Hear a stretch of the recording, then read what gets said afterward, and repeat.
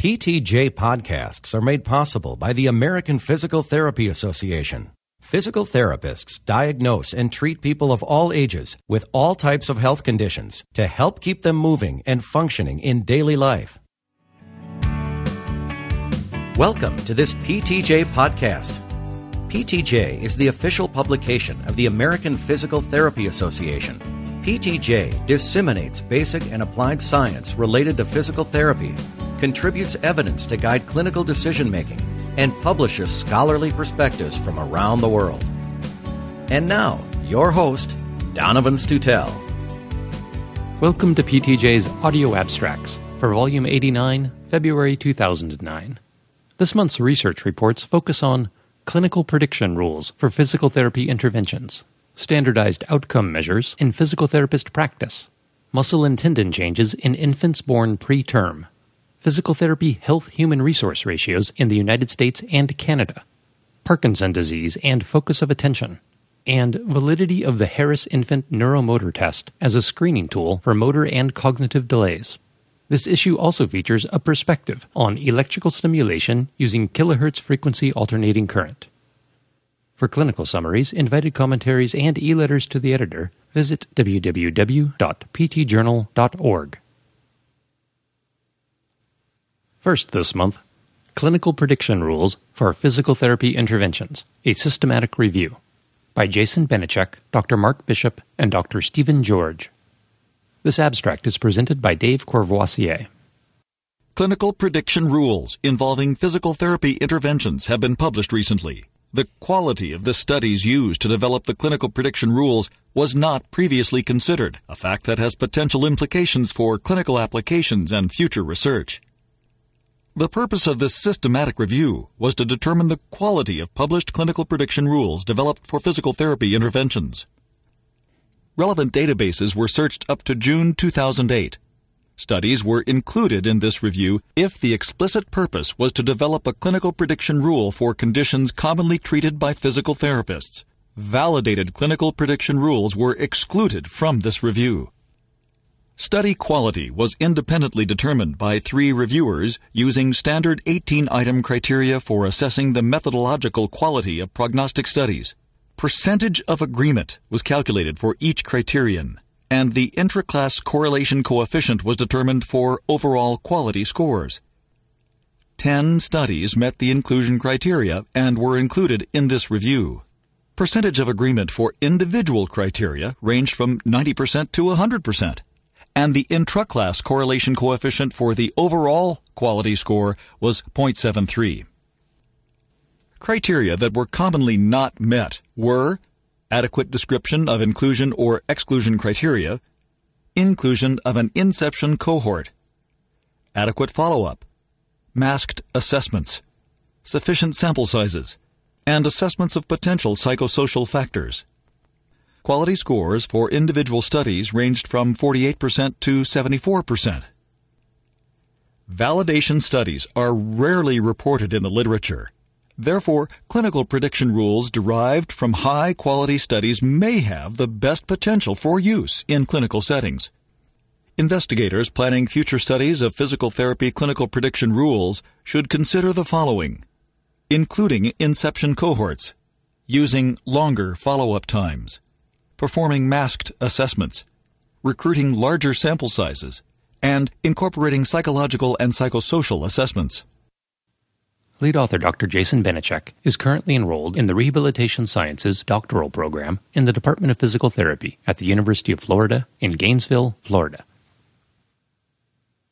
Next, use of standardized outcome measures in physical therapist practice, perceptions, and applications, by Dr. Diane Jetty, James Halbert, Courtney Iverson, Aaron Michelli, and Palak Shah. The use of standardized instruments for measuring the activity limitations and participation restrictions of patients by rehabilitation professionals has been advocated for many years. However, the available literature provides few recent reports of the use of these measures by physical therapists in the United States. The primary purpose of this study was to determine 1. The extent of the use of standardized outcome measures, and 2. Perceptions regarding their benefits and barriers to their use. A secondary purpose was to examine factors associated with their use among physical therapists in clinical practice. The study used an observational design. A survey questionnaire comprising items regarding the use and perceived benefits and barriers of standardized outcome measures was sent to 1,000 randomly selected members of the American Physical Therapy Association. 48% of participants used standardized outcome measures. More than 90% of participants who used such measures believed that they enhanced communication with patients and helped direct the plan of care. The most frequently reported reasons for not using such measures included the length of time for patients to complete them, the length of time for clinicians to analyze the data, and the difficulty for patients in completing them independently.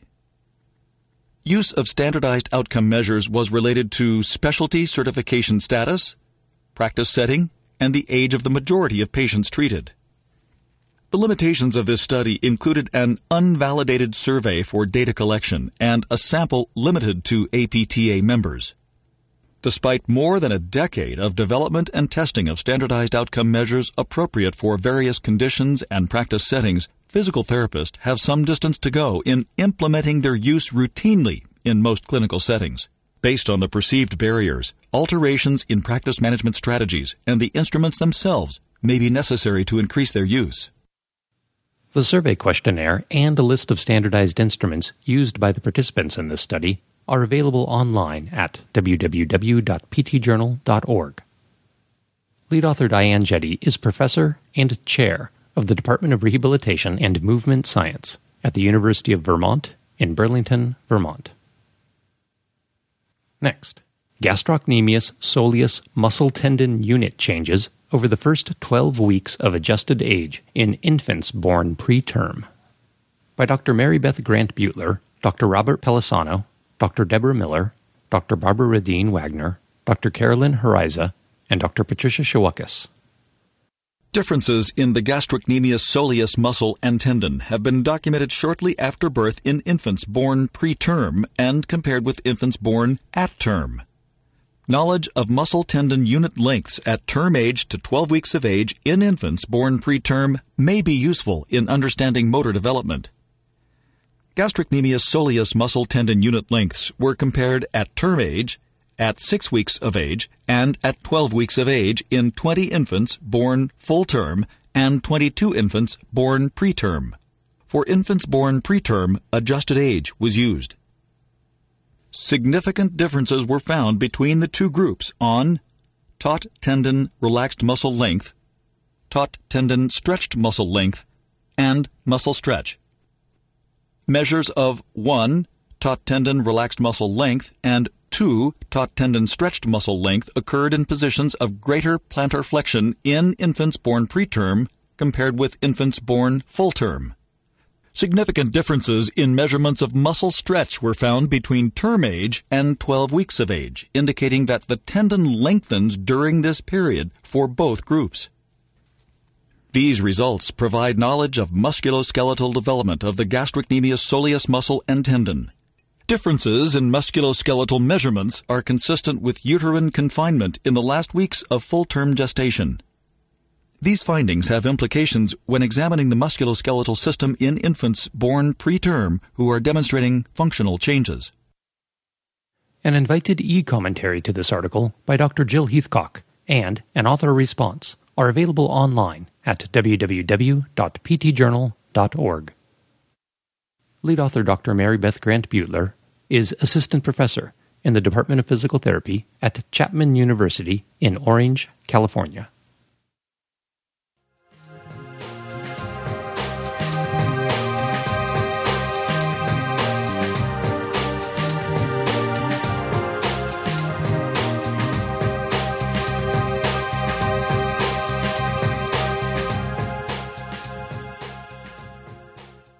Physical Therapy Health-Human Resource Ratios, a comparative analysis of the United States and Canada, by Dr. Michael Landry, Dr. Thomas Ricketts, Aaron Freyer, and Molly Verrier. Health-Human Resource Ratios are a measure of workforce supply. They're expressed as a ratio of the number of healthcare practitioners to a subset of the population. Health human resource ratios for physical therapists have been described for Canada, but have not been fully described for the United States. In this study, health human resource ratios for physical therapists across the United States were estimated in order to conduct a comparative analysis of the United States and Canada.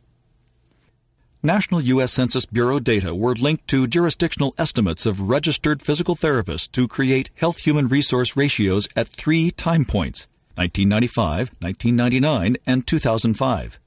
These results were then compared with the results of a similar study conducted by the same authors in Canada. The National Health Human Resource Ratio across the United States in 1995 was 3.8 per 10,000 people. The ratio increased to 4.3 in 1999 and then to 6.2 in 2005. The aggregated results indicated that health human resource ratios across the United States increased by 61% between 1995 and 2005. In contrast, the rate of evolution of health human resource ratios in Canada was lower, with an estimated growth of 11.6% between 1991 and 2005. Although there were wide variations across jurisdictions, the data indicated that health human resource ratios across the United States increased more rapidly than overall population growth in 49 of 51 jurisdictions. In Canada, the increase in health human resource ratios surpassed population growth in only 7 of 10 jurisdictions. Despite their close proximity, there are differences between the United States and Canada in the growth rates of the overall population and the health human resource ratio. Possible reasons for these differences and the policy implications of the findings of this study are explored in the context of forecasted growth in demand for healthcare and rehabilitation services. Lead author Dr. Michael Landry is Adjunct Assistant Professor in the Department of Health Policy and Administration at the University of North Carolina at Chapel Hill in Chapel Hill, North Carolina, and Assistant Professor in the Department of Physical Therapy, Faculty of Medicine at the University of Toronto in Toronto, Ontario, Canada. Next, external focus instructions reduce postural instability in individuals with Parkinson's disease, by Dr. Gabrielle Wolf, Dr. Merrill Landers, Dr. Rebecca Luthwaite, and Dr. Thomas Tollner. Postural instability while standing, walking, and interacting with objects or the environment places individuals with Parkinson's disease at risk for falls, injuries, and self-imposed restrictions in activity. Recent research with motor skills, including those demanding postural stability, has demonstrated performance and learning advantages when performers are instructed to adopt an external rather than an internal focus of attention. Despite the potential benefits in stability-related risk reduction and enhanced movement effectiveness, attentional focus research in individuals challenged with postural instability is limited. The present translational research study examined whether the attentional focus effect could be generalized to balance in older adults with Parkinson's disease. A within-participant design was used to account for potentially substantial individual variations in balancing capabilities. 14 participants diagnosed with idiopathic Parkinson's disease who were classified as Hone and Yahr stages 2 and 3 participated in the experiment. They were asked to balance on an unstable surface, an inflated rubber disc. In counterbalanced orders, they were instructed to focus on reducing movements of their feet, which was the internal focus condition, or focus on reducing movements of the disc, which was the external focus condition, or they were not given attentional focus instructions, which was the control condition. The adoption of an external focus resulted in less postural sway relative to both the internal focus condition and control condition. There was no difference between the internal focus condition and control condition. The limitations of this study were 1. Mental functioning was not formally assessed, and 2. Comprehensive clinical profiles of participants were not obtained. The results are consistent with previous findings on attentional focus in samples of patients and people without disabilities. Subtle wording distinctions that direct attention to movement effects external to the mover reduce postural instability during standing for individuals with Parkinson's disease relative to an internal focus. The findings have potentially important implications for instructions given by clinicians and the reduction of fall risk. An invited commentary by Dr. Meg Morris and an author response appear both in print and online. Lead author Dr. Gabrielle Wolf is professor in the Department of Kinesiology and Nutrition Sciences at the University of Nevada, Las Vegas, in Las Vegas, Nevada.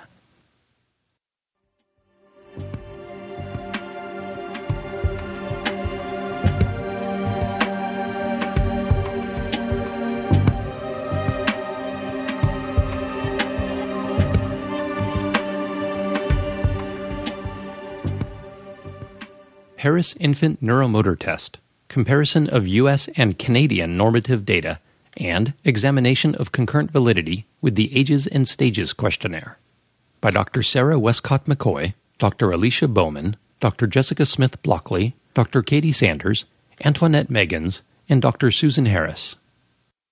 The Harris Infant Neuromotor Test, also called the HINT, was developed as a screening tool for potential motor and cognitive developmental disorders in infants. Scoring on the HINT has been shown to be reliable, and several studies have supported the validity of the HINT. Normative values for the tool have been developed using Canadian infants. The aims of this study were, 1, to further evaluate the validity of the HINT by comparing data obtained on U.S. infants who were developing typically with data previously acquired on Canadian infants, and 2, to determine the concurrent validity of the HINT with the Ages and Stages questionnaire.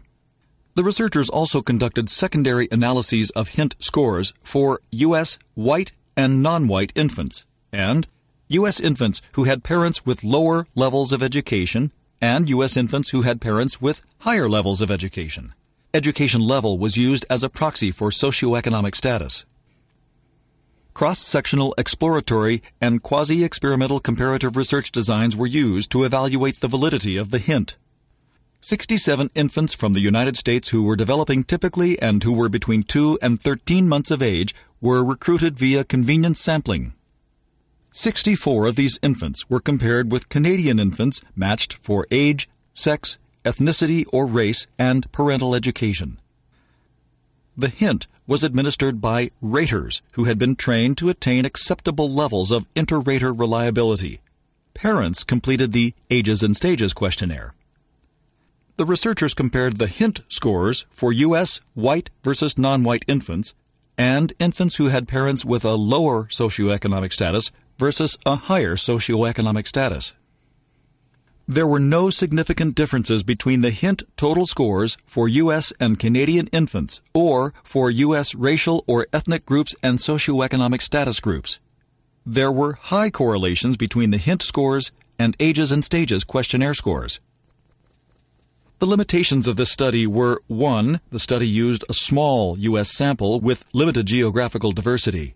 2, small sample numbers also did not allow for comparisons of specific racial or ethnic groups. And 3, the socioeconomic groups were created primarily using parental education as a proxy for socioeconomic status.